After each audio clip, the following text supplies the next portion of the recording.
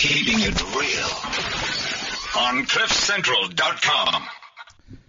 Good afternoon and welcome to the Health Hour. I'm Dr. Jonathan Witt. I'll be with you for the next hour as always. And some great stuff coming up on the show today. Obviously our insert as usual with Catherine Child from The Times, health journalist there. And then discussing diet and a bit of LCHF banting. And we'll find out more about that with my guest, Nechama Brody, who's in studio today. But first, let's chat to Catherine. Catherine, can you hear me? I can hear you. How are you today? All right, yourself? Good, thank you. You said you were feeling a bit unwell. No, I'm not feeling great. I've taken a day off work, and I'm... All right, good move, and some drugs, I hope. So what you got for us this week?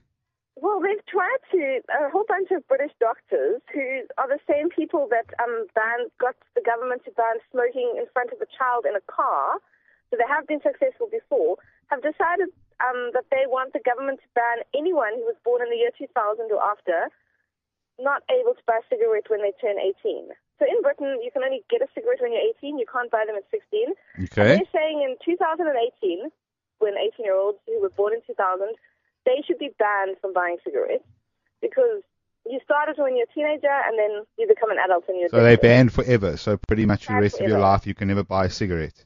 Yes, because of when you were born. And the problem is then people are saying, well, in 2035, like you're going to have someone who is allowed to smoke because they were born, say, a year earlier and someone who isn't. And how do you tell the difference? I mean, how do you tell the difference between a 19-year-old born in 99 and an 18-year-old? Well, it's just a bit more of nanny statism. Yes, and this is doctors, people like you, the same people who... don't say people like me. Okay, well, you people. Voted for it. People who got the government to ban smoking in public places in, I think it was 2000 in Britain, the same people who want to do this. And they've been called preposterous and discriminatory, which I have to agree with. But I tend to agree with, even though I'm not a fan of smoking, obviously, I think that is quite discriminatory, actually. And you can't really control what people buy, unless you're going to ban the substance, of course, which they won't do, because probably most of the people making the laws like a good pipe or cigar now and then. It's ridiculous. I actually agree with the Tobacco Manufacturers Association, who call it a poorly thought out tobacco control measure. Sure. It's definitely poorly thought Slippery out. slope when we start agreeing with the tobacco lobbyists. It's very worrying. But I mean, before we laugh at England, here in South Africa, we had a story on Monday in the Times that I found that it is illegal to sell an e-cigarette over the counter, so they can only be sold in pharmacies with a doctor's script, which no one follows. I mean, you can just buy it in clicks in the front of the house. You can buy an e-cigarette at a garage shop, actually. So we have a law banning them completely without a doctor's script. It's been called Schedule 3, and no one follows it. So yeah, I think it's a retarded law anyway, but... it's a stupid law, but why make it if you're not going to enforce it? Come on. That's that. You know the answer to that. Tell me what's happening in Gauteng hospitals. So it seems like the only thing the health minister can do is make laws. But when it comes to actually running the health department, the Gauteng hospitals are not great, but they're not as bad as the Free State. And they've been, the new Minister of Infrastructure has been visiting Gauteng hospitals and just popping in to see how they are. Last week, she visited Charlotte Maxeke and noticed that the lifts were broken. I don't know about you, but... Geez, that's taken about 12 years. I think when I started studying at medical school, they were broken. I can't even write a story about broken lifts anymore because it's no longer new and you're supposed to be new because they're always broken. Anyway, she noticed 4 of the newly fixed lifts, the brand new ones, were also broken. And they fixed about 8 and half of them are already broken. No, they bought new lifts, but they bought Chinese lifts instead of going with tried and trusted German stuff. And obviously that didn't work out too well either. No, not at all. The instructions I've seen the instruction manual for those lifts because when they installed them I was there and they're all in Chinese, literally. Oh, so they probably bought the cheapest lifts and now none of them work? Well, tenders being what they are. And what else, what other health conditions did she find other than broken lifts? I assume she looked at some of the patient care. Well, she did at Barra. She said the sanitation was terrible. And I must say, I snuck around Barra myself and didn't find it too dirty. It was just overcrowded. But she said the maternity wards were shocking. And the sewage leaks, which we reported on, I went and found a sewage leak there about 3 months ago, I think. And she thought the state of that hospital was terrible. I know one of the pediatric wards has a roof that's caving in, a ceiling that's caving in, right by where the little child has to use the toilet. So that's just an accident waiting to happen. I suppose it's dependent on your reference point. So if she's comparing it to anything private in this country, then it does look absolutely terrible. But I tend to agree with you. Most of the wards, given what they have, aren't taken care of too badly. No, they weren't. I mean, the hospital, the windows wouldn't open in the one-child children's ward, but the hospital itself was clean. And clearly the staff are doing their job. And it's very overcrowded. They're doing the best they can. I think some of the people that work hardest are the cleaners, actually.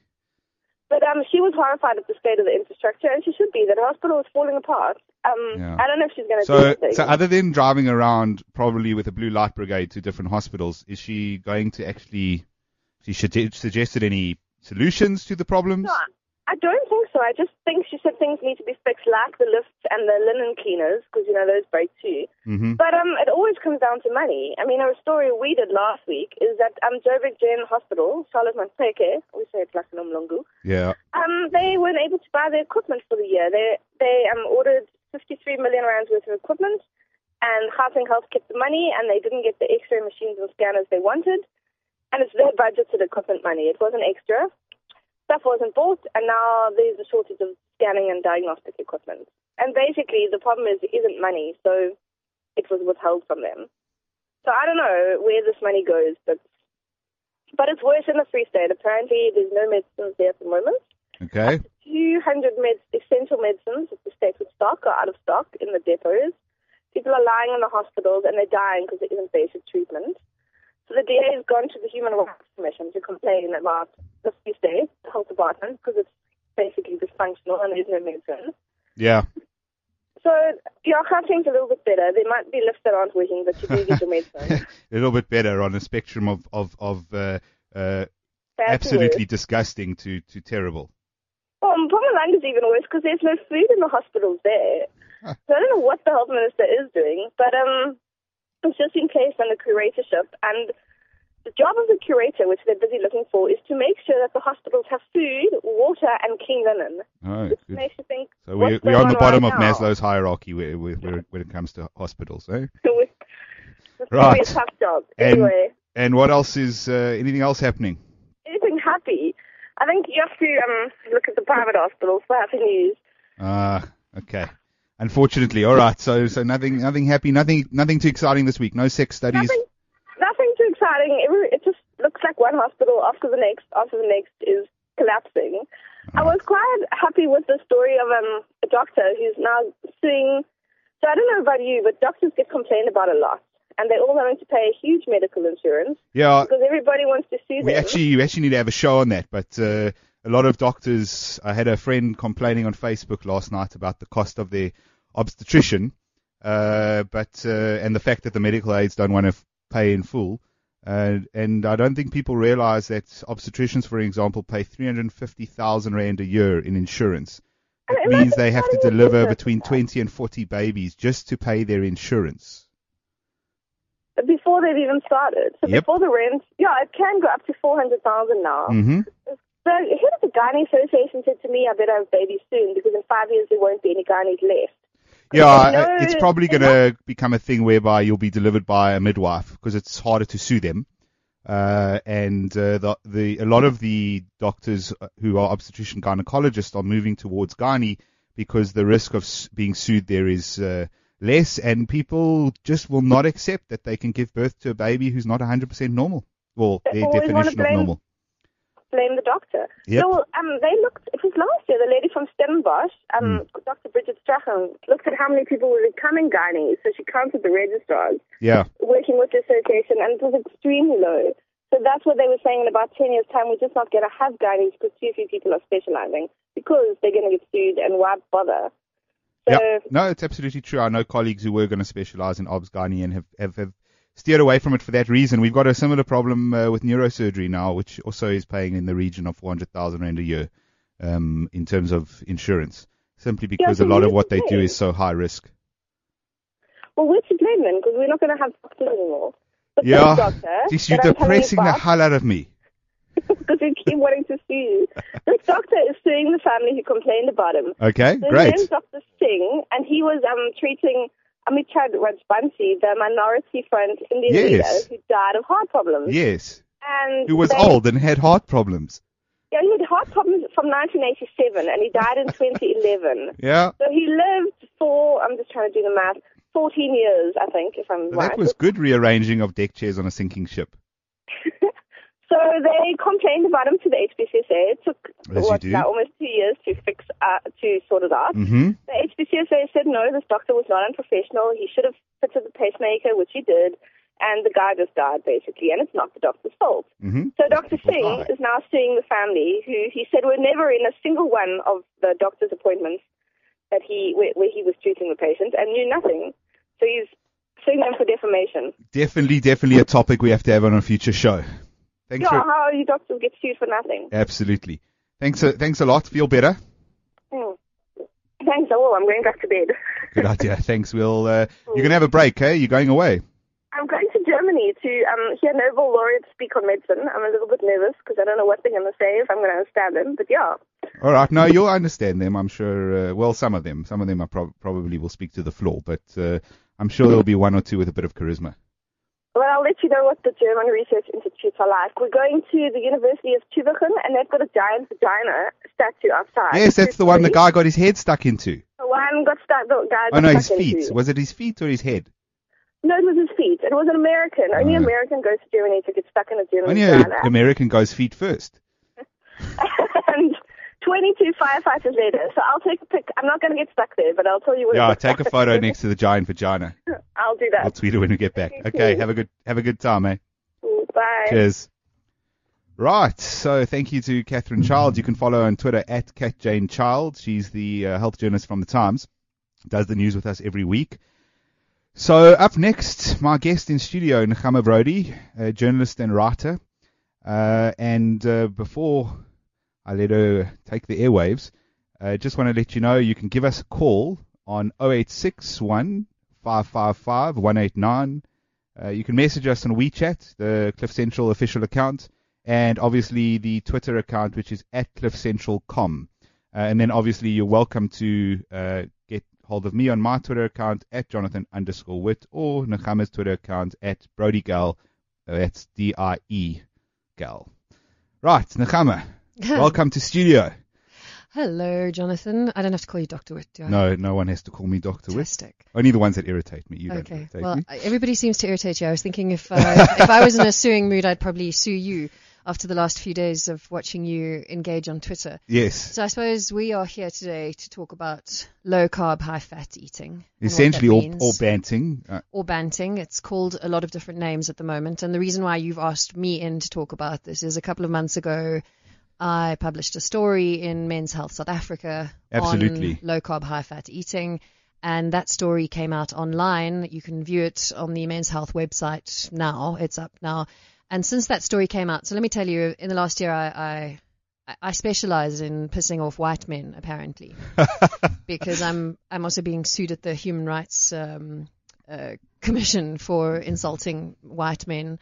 I have taken more flack for writing about low carb, high fat than I have for writing about the myth of white genocide in this country. Sure. And it's been an interesting experience as a journalist. And I need to say up front that I'm a journalist. I am not an expert. I'm not an expert in human nutrition. Absolutely. I'm not a medical doctor. I interview people for a living. I went and found people who were experts in these things and asked them really how we should be eating now. Yeah. And what would happen if a normal human, an adult male, because I was writing for Men's Health, if we started eating low carb, high fat, what would happen? And that was based on their understanding of the evidence that we have currently. This is what I wrote about in my article. So they explained these concepts to me sort of on a broad level, because we have food-based dietary guidelines in South Africa, which are Department of Health issues, and they Yes. they're pretty broad actually. They sort of say more of this, less of that, but they don't say exactly it should be No. X many grams. And when these guidelines are developed, I think what's also important to remember is that food is just one of many factors that can influence our health. So whether or not you smoke, whether or not you have a family history of heart disease or anything really. The amount of exercise where you do. The amount of exercise is very important. Where you live, the other pollutants in the atmosphere. I mean, honestly, whether you drink too much alcohol, especially for a lot of South Africans, we know we like to drink.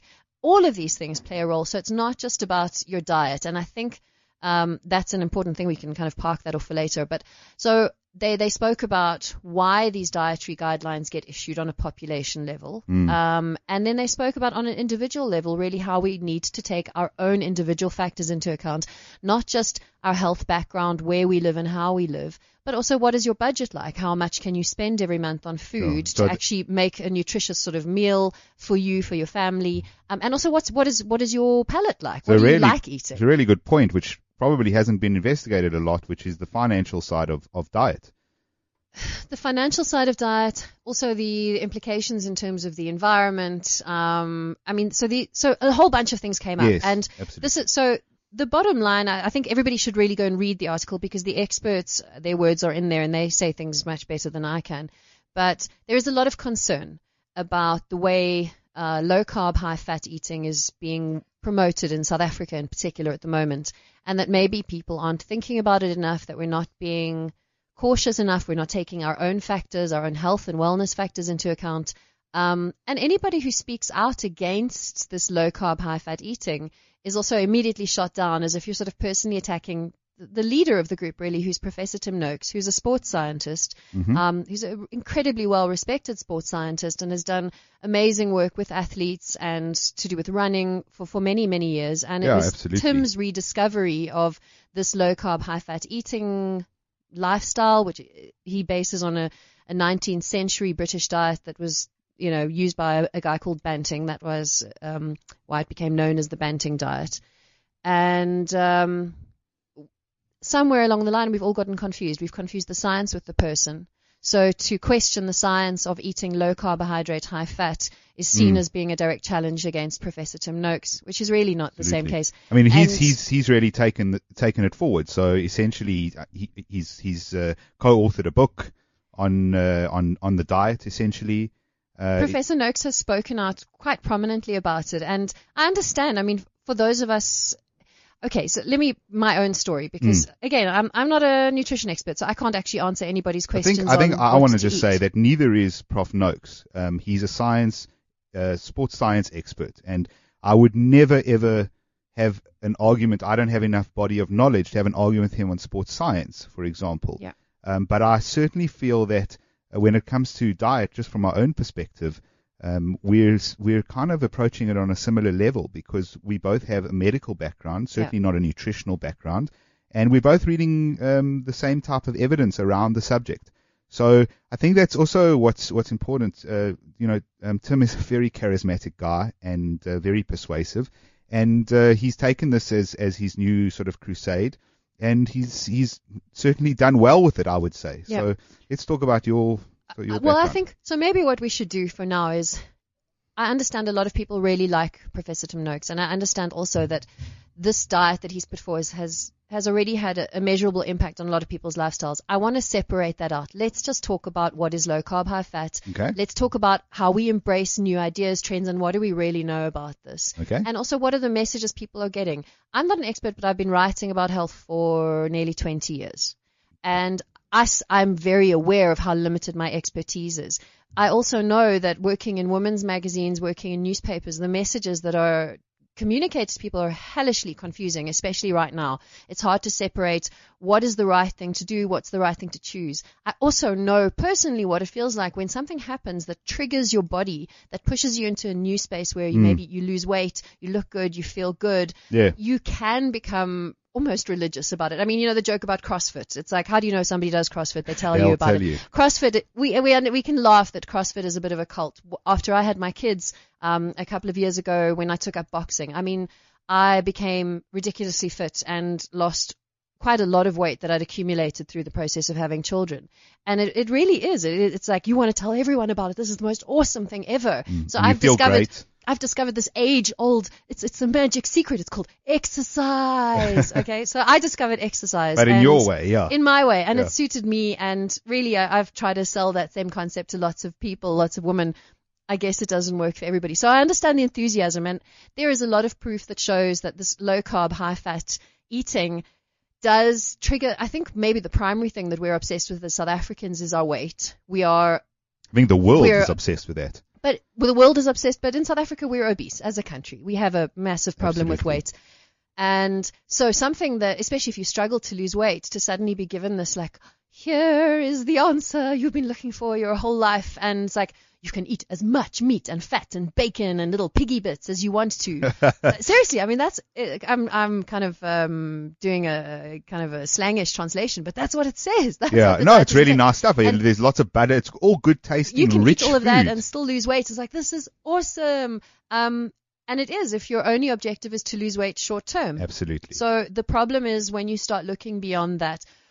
And I think what we need to say is, first of all, we just don't know enough about what the long-term effects are of eating low-carb, high-fat. That's my main concern with it, actually, and specifically the high-fat part. And I often get berated because people assume because I'm against LCHF, I must be for high carbs, and I'm not for high carbs, and I don't think anyone is. I'm yet to come across a dietitian, a doctor, who says that you should be stuffing your face with carbs. So also on the Men's Health website, I did a companion, it's only online, a companion piece that looked at what fats should you be eating. Because there's not one, so I spoke to 3 in the course of my article, and I've been criticized for not getting a low-carb, high-fat expert. And I explained the first time the article came out, I was like, no, I got experts on human nutrition. By default, they are experts on all areas of human nutrition. It's not low carb, it's not high carb, it's not. They're a human nutrition expert. That was because you went out to do an article on what we should be eating, not necessarily on LCHF. Right. It's just that the fad at the moment is LCHF. Unpacking that. So I spoke to 3 different experts on human nutrition from 3 different universities in South Africa. I spoke to a cardio specialist who's ex-South African, now based in the States. They all work mostly in sort of a public arena, in an academic environment. Yeah. But none of them were anti-fat. Really. I mean, I think the worst you could say the dietary or the human nutrition community is guilty of at the moment is they preach moderation. But in everything, actually. It's not just moderate amounts of fats, it's also moderate amount of carbs. And I think this is a bigger question is, one of the things that strikes me about this sort of Banting diet is it preaches gluttony. You can eat as much fat as you want. So long as you don't eat any carbs, you'll be fine. As many calories as you want. You can have 5,000 calories a day. It removes you from the concept of calorie counting. It's just basically pig out, literally on a... Eat till you're full. Just go for it, but like dive in there and eat as much bacon as you can stomach. And I think one of the reasons, when I look at sort of health writing and writing about food over the years, is we have completely lost the plot. We don't actually know how to eat. We don't know how to eat anymore. We don't know how to eat until we actually feel okay. We want gluttony. We want something that can allow us to pig out and still lose weight. And there are scientific reasons why you would initially lose weight on a high-fat, zero-carb diet, even if you pigged out on fats. And the randomized controlled trials that have been done on diet show that basically any diet you go on will cause weight loss. That includes diets that have high carb, but maybe exclude proteins and other things. Essentially, every diet can make you lose weight. I think the biggest question is, it's a lifestyle change. And if you're going to stick with that over a long period of time, what is that diet going to do to you in 20 years' time? So this is where the concern comes in from people in general. And I think this is where, again, we need to remember that diet is so individual. As much as our palates are individual, I hate bananas. Really. I really hate bananas, okay? They're my least favorite food in this world. But other people love, I'm just saying, it's that individual. Diet is an incredibly individual thing. I'm also a different person. I am a 38-year-old woman. My body is shaped this way. I exercise like that. This is my family history. But because I exercise a lot, my nutritional requirements are going to be very, very different to a 38-year-old woman who doesn't exercise the same way that I do, or who has a different body structure to me. We're not the same. What I eat, what's good for me is not necessarily what's good for you. Completely. And even Professor Noakes has actually very clearly, although sometimes I feel like it's too much in the fine print, but he has said that this Banting is not for everybody. It's an individual thing. It suits people with what he calls insulin resistance or carbohydrate resistance, which is a whole other thing maybe you can talk about if you want to. But first of all, we forget that diet is individual. And that's a very important thing. And if you have concerns, let's say you want to lose weight or you have a health issue that you think you need to work with through diet, the best way to address that is working with a nutrition expert, not kind of like, I'm going to read some stuff on the internet and figure out what's the right thing for me, because the internet is the worst doctor. Absolutely. And also, And there's a quote. And it's also full of hyperbole, and so is the news media in general.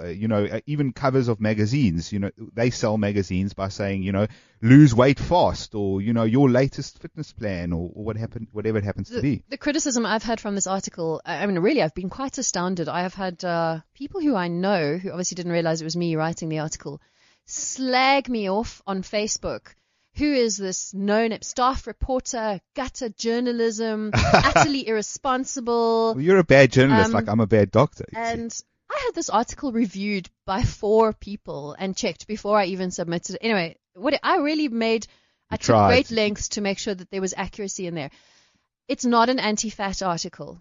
It's just not pro low carb, high fat. And I think people are like so freaked out by that notion. So, I forgot where I was going with this. No, so no problem. But so in the article and in all the research you've done, obviously I have some input on this, but what is essentially the opinion, and obviously that's evidence-based from people who are nutritionists, people who are cardiologists. What's the opinion on why we shouldn't be eating this sort of high levels of fat? Okay, I remembered what I was going to say, so I'll answer your question in a sec. What I was going to say is the really vicious responses that I've had have been once this has gone online and not in print. And this again sort of drives home that the internet is really a weapon for ill if it's used badly. And none of us are experts. So what happens is all the experts crept out on Facebook. Yes. And that's where I've been attacked the most, because we all have access to medical articles or journals or studies, or mostly abstracts of studies. Mostly we can't read the studies. That's a huge problem, actually. It's a huge problem. But I mean, if I can understand basic lingo and I'm still not getting what's going on there, really, we can't sit and read through these studies and decide for ourselves what it means, what an analysis of, data from 800,000 people actually means in the real world. Yes. Instead of just big, this is not about big data. This is about people. We're actually people and we're individuals. So first of all, I think that the internet is a scary place when it comes to this. And I don't think the internet is our friend. Knowledge is great, but I think that we need filters. Well, this is why we have experts. It's interpretation of knowledge. The reality is that the whole of medicine, as an example, is on the internet, but you still go to a doctor. Yeah. And I've seen people try to treat themselves off the internet. Right. And they very often get it very, very wrong. So the questions that we're asking now is, first of all, we said earlier, actually, this whole thing about fat being bad, I'm interested in exploring how that sort of meme emerged as it's understood now. So in the 70s, what was kind of put forward was this idea that saturated fats were responsible for heart disease, and so we should cut out saturated fats. And this kind of dietary model was put forward where, I suppose in a sense, the theory was that fats should be eliminated. But this has been sort of turned into hyperbole by the high fat lobby now, because the way nutritionists speak now, there is no low fat proponent. It's an individualized thing, depending on the individual. One 40-year-old man with a history of heart disease or stroke is completely different to a 40-year-old man who has no history. So it's very much about tailoring for the individual rather than just for everybody. And there is no fat is evil. I think in general there's no fat is cover evil. now has this whole thing, the war on fat is over, and somebody wrote a great blog which was like, there never was a war. Exactly, I have to agree with that. Where it's interesting is there never was a war, I think, from nutritionists, human nutritionists, dietitians, maybe from physicians as well. Where there was some kind of a battleground is marketing. Food marketing. This has nothing to do with what medical science is actually telling you, but what sells really well is, okay, fat's scary. We're going to tell everybody about this low-fat stuff. Low-fat yogurt, which has like tons of sugar. Anyway, so this whole low-fat thing, it's a fantastic marketing concept. It really is. Yeah, it has been. From the time I learned how to start reading food labels years ago, when I was still writing for women's magazines mostly, it was this idea of like low-fat doesn't mean low-calorie. It doesn't mean it's healthy. It just means it's been produced to sell it to you as low-fat. Well, there's sweets with no fat in them, but there's tons of sugar in there. So we've created this sort of ridiculous situation where, I mean, wow. Yeah, you can have zero fat. It can be completely fat-free, but completely food. It's nutrition-free as well. It's valueless as food. And So this is where we have this kind of hyperbole of where fat sits in the public mind. But in the mind of the nutritionists and the experts that I spoke to, fat is not the enemy.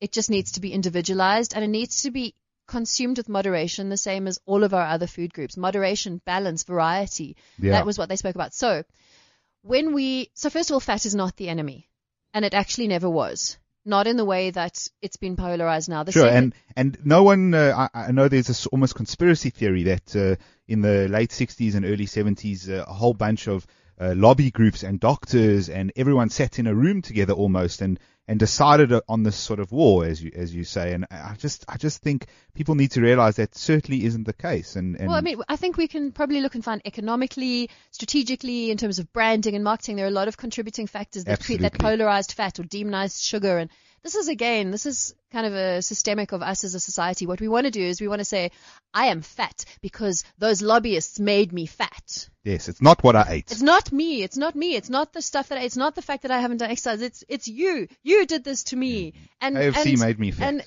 it just kind of doesn't really work that way. But I mean, that's sort of a bigger discussion. Yes. What the nutritionists have been looking at now is, well, what I asked them is what happens if we eat low carb, high fat for a long time. And so one of the things that happens is vegetables have carbohydrates in them. So as part of this low carb, high fat diet, a lot of vegetables are excluded from what you're allowed to eat. I think the low carb veggies, like I don't even know what they are. You're allowed to eat those, but there's a whole bunch of veggies that you have to cut out. And obviously there's a high consumption of sort of fatty foods, so maybe there's less fiber coming into your diet. You're not getting like I said, I'm not the expert. I'm giving my understanding of a potted version. And so there are concerns, obviously, that so one of the side effects of low carb, high fat eating is constipation, usually, which passes as your system adjusts. And I mean, it's remarkable that Professor Noakes has spoken at quite great length about how he has made his bowel habits regular, which is great for sharing, but also like, it's too much information. But this lack of fiber could have other impacts. So what I was told, and this is all there in my article, is there are concerns that this could influence other kind of malignant developments in terms of our stomachs, in terms of our digestive system. So types of cancers. We don't really know what happens when you take away good sources of fiber that are known to have protective effects on the gut. And there is some evidence from Japan, as an example, that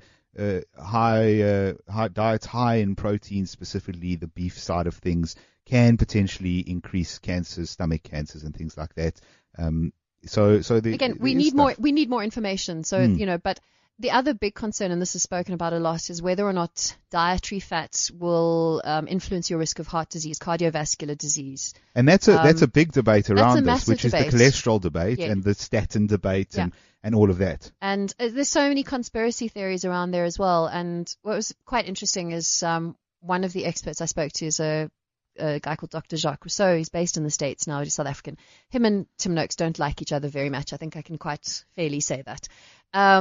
But Dr. Rousseau mentioned a bunch of studies in Sweden, where they'd gone from in Sweden they'd had very high risks of cardiovascular disease. Yep. So they'd switched to a low-fat, high-carb eating system. Okay. Their obesity had continued to rise, and at some point the population, and I've been grilled on whether or not this was official policy or not, but population eating habits had tilted back towards a high-fat eating base. And Dr. Rousseau commented that even with a high-fat eating sort of program, the obesity rates in the country had continued to rise, and he expected, and we will see, we don't know, he expected that cholesterol levels and heart disease levels, cardiovascular disease levels would start to rise again. There are a whole bunch of correlations there. Again, the heart disease thing is, it's tricky because when you discuss that with Tim Noakes, Prof. Noakes basically says, well, Dr. Rousseau's agenda is he's sponsored by drug companies, and Dr. Rousseau is a pimp of statins. And so he can't be expected to make an honest or an unbiased statement about sort of diet. And it's hellishly confusing. I mean, even for me, I didn't discuss statins in my article for that reason, because it's so. Well, statins is potentially an entire other exactly. debate. So, but again, this points to another thing, is that diet doesn't just have one effect. It's not like you eat lots of meat and then you get heart disease, or you don't. You don't know if it's going to impact on your heart disease risk, or on cancers, or on diabetes, which is another issue. And diabetes, again, is sort of twofold, because it's linked to your body weight, and also your diet. So the fatter you are. And your genetics. I think. So there's a whole bunch of, it's like, what's so important is to understand that actually diet is just one component of so many things that affect you in terms of your health. And, there's diet, there's exercise, There's your genetics, which probably, I mean, as an example, with someone like Prof. Noakes who developed diabetes, Yeah. he's never particularly been overweight in terms of, I've met him once or twice, and I've seen him lecture, and I never would have described him as an overweight kind of guy. He's run a lot of marathons. And so he obviously had something else against him. He believes that that's obviously the fact that he ate carbs. Yeah. I would say that that's probably quite a genetic factor, a genetic component to that. Let's take a break for a few minutes, and then when we're back, we continue chatting. Before we go, please give us a call, 0861 555 189, or you can send us a message on WeChat or the Twitter account, cliffcentral.com.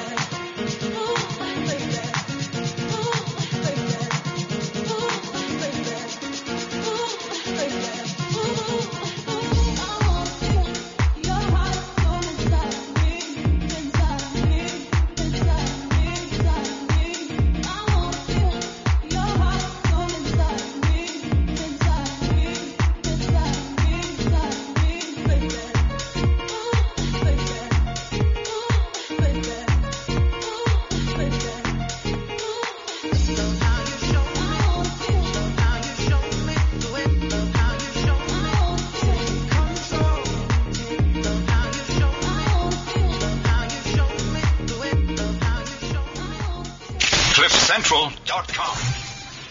Right, and we're back chatting with Nechama Brody about low carb, high fat. Her article essentially on nutrition and what we should be eating, which went out to answer that question, but obviously had to confront the main sort of thrust at the moment in terms of diet and where a lot of South Africans are at, which is the low carb, high fat debate. And a lot of people who have responded to me who haven't told me how awful I am at my job and everything like that. But a lot of people have said, well, what's the verdict? Is it good or bad? And based on the interviews that I've completed, there is no official, I can't find anybody at an official level who's saying it's a good thing. And there are certain elements of banting that are probably worth considering, and I'll discuss those in a moment. But what everybody's saying now is there are potential dangers here that we don't know enough about. You should be cautious. Yeah. And especially and everybody should sort of individualize within any recommendations. And I think those are critical.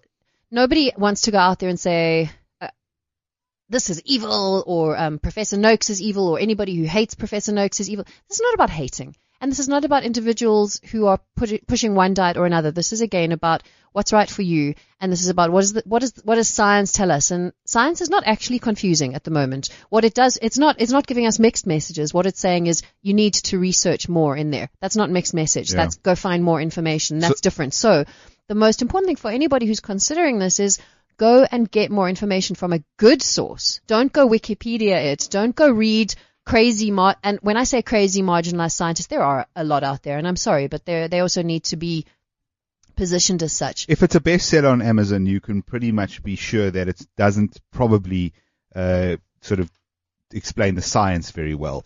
I was reading an article which was written, admittedly a blog, but it did reference appropriately, and essentially saying one of the sort of evil men that's been described in all of this is a guy by the name of Ancel Keys, who described back in the 50s, presented a paper at Mount Sinai Hospital, and described initially what was thought to be fat causing cardiovascular disease, and taking evidence from several countries that were available at the time. Yeah, I've seen through and all of this stuff. And essentially what happened is Gary Taubes wrote a book, which was a very good selling, selling book. Yeah, a very big selling book on diet.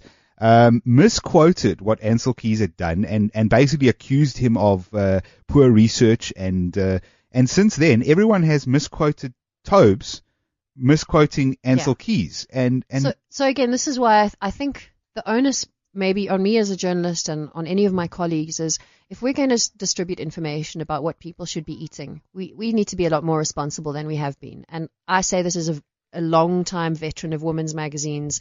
We have discussed and written about probably every diet under the sun. And I'm sorry for the way I think that we've done our readers a disservice. I don't think that we've interrogated the nutrition enough. I don't think we've interrogated our relationship with food enough. I don't think the information that we've put out there has been strong enough in terms of really educating people about what does this mean? What does wellness mean? Is it only about weight? I mean, we've reached the point as a society where it is easier in our heads to go for extreme makeover surgery to lose weight than it is to actually spend 2 years exercising, because we can't get our heads around changing or restricting our calorie intake or and the hard work that goes into exercising. We would much rather be a contestant on a game show where we have extreme surgery to suck stuff off our bodies. Like that's more the reality. And also something these about days. weight loss, which is I often get people on Twitter will tell me, well, I've been on the LCHF diet and I've been on it for a month and I've lost 15 kilograms. And I look at that and I'm not impressed, because that kind of weight loss over that kind of period is potentially dangerous. So those people who may have heart issues could potentially actually make their issues worse. You can cause renal problems with that. You can cause hepatic issues. And essentially, if you're looking to lose weight, you should be looking to consistently lose small amounts of weight over a long period of time. This is probably why people are confused, because irrespective of which diet it is, there are no long-term dietary studies that run for more than 2 years. Yes. None. Not for low carb, not for high carb, not for low fat, not for high fat, not for Oreo yes, which is a lot diets, of the argument not against for Apple all diets, about whatever diets. it is. So, and I think again, this speaks to how should we be eating? This was the first question I asked every nutrition expert that I spoke to, and they had such an uncomplicated answer. Variety, moderation. The one, in fact, who was it? One of them said to me, this was the best thing. Make sure you have a colorful plate. Okay, she doesn't mean Smarties, right? But it's like, that's it. It's like, if you could have a colorful plate of food, that's kind of the answer that you were looking for. That might not help you lose weight. It might not, but whatever, it's nutritious. But that's what you should be eating. That's what we should be eating as humans. A colorful plate that's kind of got lots of variety. What about this debate? I don't know how much you went into it, but what about the debate that, we've been around on the planet for several millions of years, And essentially, when we were in caves, we went out with a I mean, I think there is some crossover. We went out with a spear, and we speared the buffalo, and then we, ate the buffalo virtually raw. I think that people who write about paleo diets should maybe spend some time interviewing actual paleo scientists, because there's a little bit of there's quite a large gap between some of the work that separate work that I'm doing, non-related to human health. If you look into the origins of the evolution of modern humanity, so Homo sapiens as an anatomically modern species, and then later as a behaviorally modern species, I'm happy if somebody wants to stick to a paleo diet of eating scavenged seal carcasses, because people weren't always able to spear stuff, by the way. Yeah, well, we didn't invent tools at the beginning. No, we did, actually, funny enough. The tools were there, but not necessarily the hunting stuff. The hunting technology came later. But so scavenged seal meat, mussels off the rocks, definitely, and regular sources of carbohydrates by eating roots of plants, totally. So whatever you can find on North Beach, basically. Fynbos systems, that's where modern humans came from, is the Southern Cape. And one of the reasons why we emerged from the Southern Cape was because a lot of the fynbos plants have these deep protected root systems that are excellent sources of carbohydrates, by the way, that allowed us to be sustainable as a community. Root sort of vegetable. Anyway, paleo diet is like, again, but this kind of goes back to, wow, it's like we keep on being retaught how to eat. If you eat like this, we've lost the plot. I've even lost the plot. I think after nearly 20 years of writing about this stuff, I actually can't even look at food without, in my head, tallying up, what is this made of? Where does this come from? Is this grain-fed beef, or is this organic beef? Oh my, I've bought feedlot beef. I'm going to be like, food. I'm going to burn in hell now. Or how many calories is in this piece of chocolate? If I run, how long do I have to run for to burn off those calories? Why am I thinking of this in terms of calories? It's not calories, it's chocolate. It's delicious. I can't, this is my dialogue as I eat. I think it's many people's dialogue. And that's the problem, is that I think for all of this, it's kind of, there's this deep disconnect that runs between us and food. And whether science is making it better or worse, all the science is saying needs more information. Like if we were a computer program or a code, it would be like the code wouldn't run because it needs more information. And I feel we're at that stage. I really think that I think the community of nutritionists and dietitians who are out there are very supportive. Some of them are more pro high fat eating, and if that's where you're interested in going, then I suppose that's your own choice. But do it with help. I really don't think that doing it based on the guidance of one article on the internet or a book or something like that is going to make you make informed decisions if you really need to work on your weight, your diet, if you have medical issues. I certainly wouldn't take advice from somebody on Twitter, you included, Dr. Witt. But I would say, it's not, I'm going to call you and say, Jonathan, I have this pain in my elbow. What is it? It's like, you're going to say, what? I can't see your elbow. The same with diet. Really, you wouldn't get a diagnosis that way. So if anybody's listening and interested, is go and seek more information. Read my article, and you can think it's a piece of rubbish. I don't mind. But go and read some of the sources that are there. Don't go and read medical journal entries unless you're actually a nutritionist or a medical specialist. I think I need to just to interject there is really the number of people I have who read abstracts, because most people don't have access to the article. So unless you've got university access, I'm lucky to have that at the moment.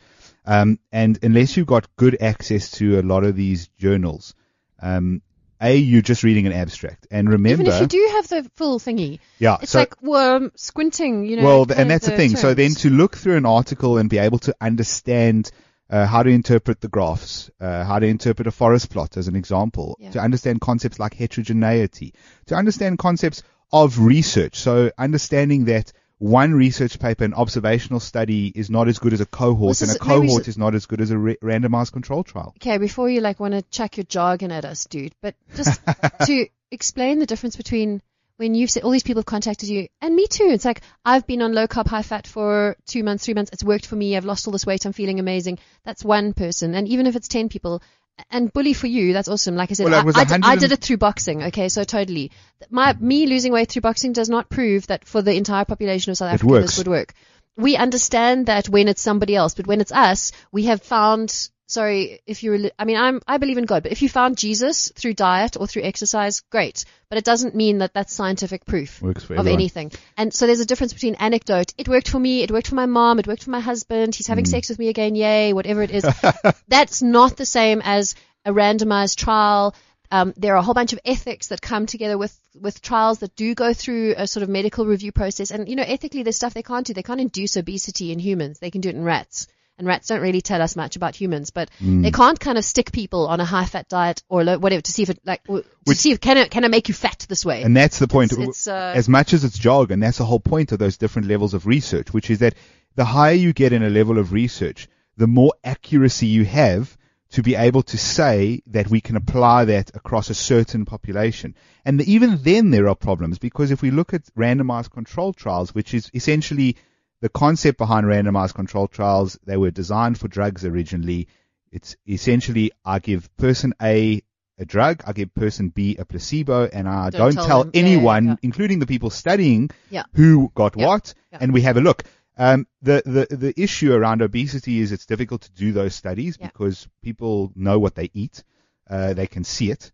And we're still learning about this, because also it's like suddenly, it's almost as if medical science is like, oh my, how did we get so fat? And then they're trying to figure out retrospectively by analyzing all this stuff, like, how did we get here? We are blobs. We are these giant sort of blobby things. Just one of the other things that came up with all the experts I spoke to, and this is where, funny enough, where is there common ground between what Professor Noakes says and the human nutrition experts I spoke to? There actually is some common ground, and I think it's good advice for all of us. Yeah. Is cut out refined carbs and processed foods to try and cut down on those, and added sugar. So, in fact, I've pretty much since this article, but I mostly don't even drink diet soda anymore. But sodas, breads, pasta, actually, in moderation, but pizzas, junk food, all that stuff, that's kind of a lot of the blame for our obesity and probably related things has to stem from not whether it's carbohydrate or fat that we're eating, but we're not actually even eating food. We are eating something that is so far removed from being food. It's like this jumble. Basically, what it's food that's created to make our bodies go rawr. Like, there's something kind of, I don't know what's in there. It's like tasty. It's tasty, and it makes you want to eat it. It's kind of, it's the compulsiveness of like delicious pizza. It's the sweetie aisles at the shops when you check out, which are evil. I mean, those are actually evil. They are. It's like 20 meters of sweets. Anyway, but cutting out refined carbs or limiting refined carbs and added sugars. I get very nervous when anything goes to extremes. And it's because another argument we can have another day is the whole concept of sugar is the new heroin, which to me goes too far. Listen, I mean, I'm an addict, obviously.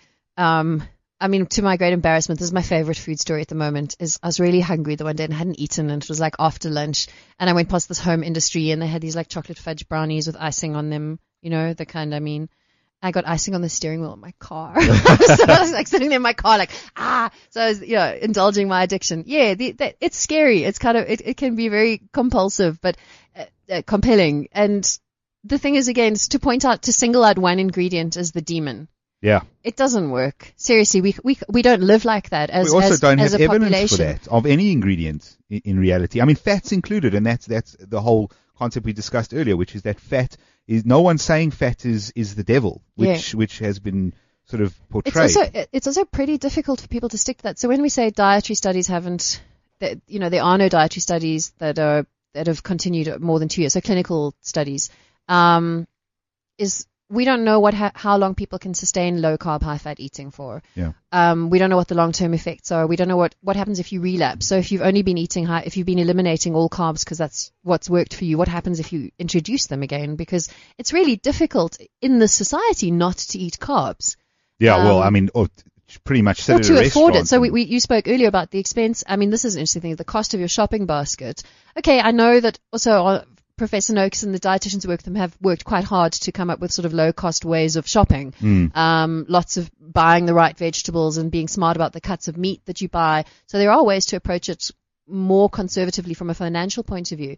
From an environmental point of view, another point that was raised to me by some of the nutritionists I spoke to was the environmental cost of high-fat eating, which is, we already know we have too many cows, right? We do know that. I mean, you guys have all watched all those documentaries about how the cows get turned into square burgers and stuff, okay? They make too much methane, yeah? We know we have too many cows. We know the impact of grazing land on on the environment in the world. We know that we're already overfishing. It's not like we should be eating loads more fish and we should be depleting the ocean. We've screwed up our systems pretty much everywhere. We've created massive imbalance.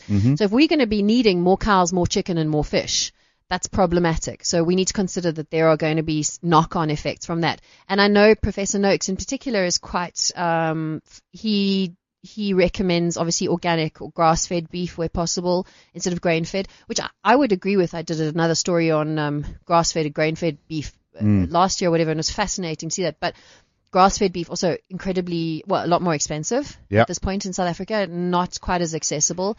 And again, the kind of pastures that we need to sustain grass-fed beef would mean less cows, not more. Feedlots make more cows. Grass-fed beef means like less cows that are happy, okay? That's why you pay more. Roaming the fields. Happy cows, they're happy before they die. But again, so all of these models, they all have different implications, and we need to see it as part of a bigger picture. But more than that, I think maybe it's time we go back to like this ABC of food, because I think it's like we've forgotten how to read. We are just jamming to some weird music about this food, and I don't think it's working anymore. So if you, in sort of one kind of sentence, paragraph, if you were to tell us the gist of your article, of what you've picked up chatting to all these experts, having researched it quite extensively, what's the bottom line? Any extreme eating plan is not a good idea for your health. Okay, and something interesting you said at the end of your article, maybe I'm ruining your punchline, but essentially just eat moderation. It's a bit of sometimes a bit of a dirty word, but it's kind of the way we should be going, and it's eat boring, boring, and like driving with your seatbelt on. It's kind of the logical thing to do.